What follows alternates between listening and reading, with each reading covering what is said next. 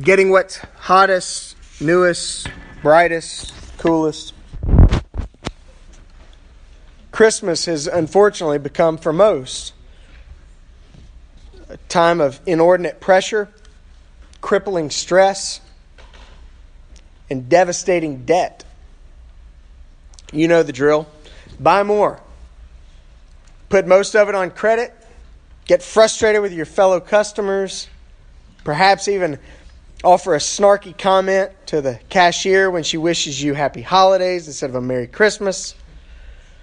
For many, this season has been filled with sadness despite the festivities and an overwhelming sense of impossibility despite the magical sights, smells, and sounds of the season. Ahaz, king of Judah, about 700 years before Jesus, found himself in an impossible situation.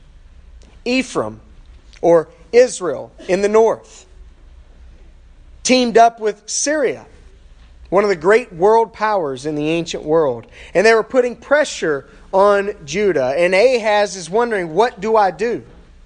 How do I defend myself? How do I protect myself and protect my people? And he considered, should I strike a deal with Assyria, an even worse enemy, an even more powerful world power? And the Lord whispered, "Do you trust me?"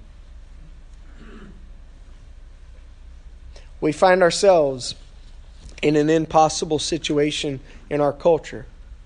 Everything we've put trust into seems to be failing us.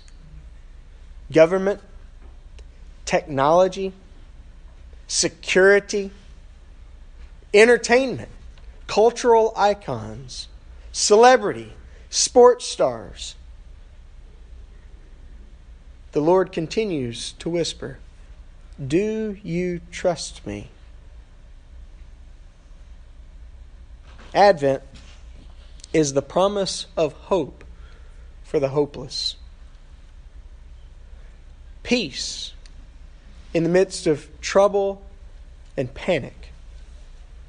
Joy, though surrounded by frustration and despair. The sign that all of our troubles are gone is a baby born to a virgin. Really?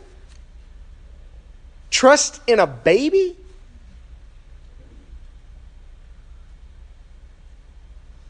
A virgin giving birth?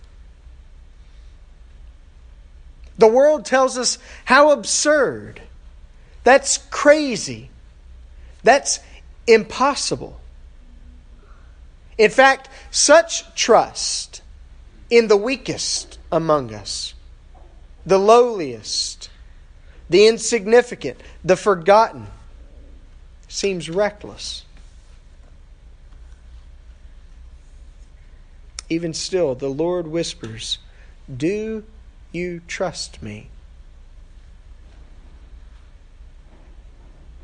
Advent is about the undoing of sin's curse.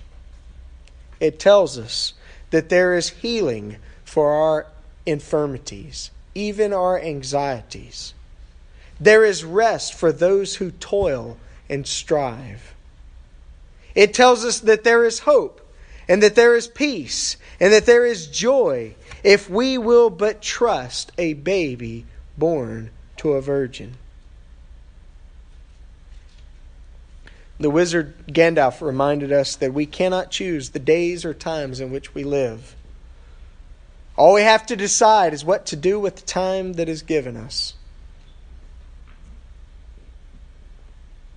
The key for Ahaz, the king in Judah, some 700 years before the birth of Jesus, the key in the midst of an impossible situation was found in verse 4 of chapter 7.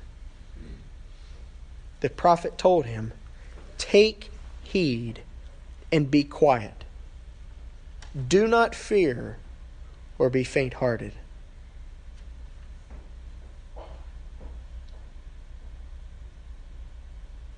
Again, the Lord whispers, "Do you trust me?" With your everything, despite everything, do you trust me? Will we quiet ourselves? Will we trust the one who does the impossible?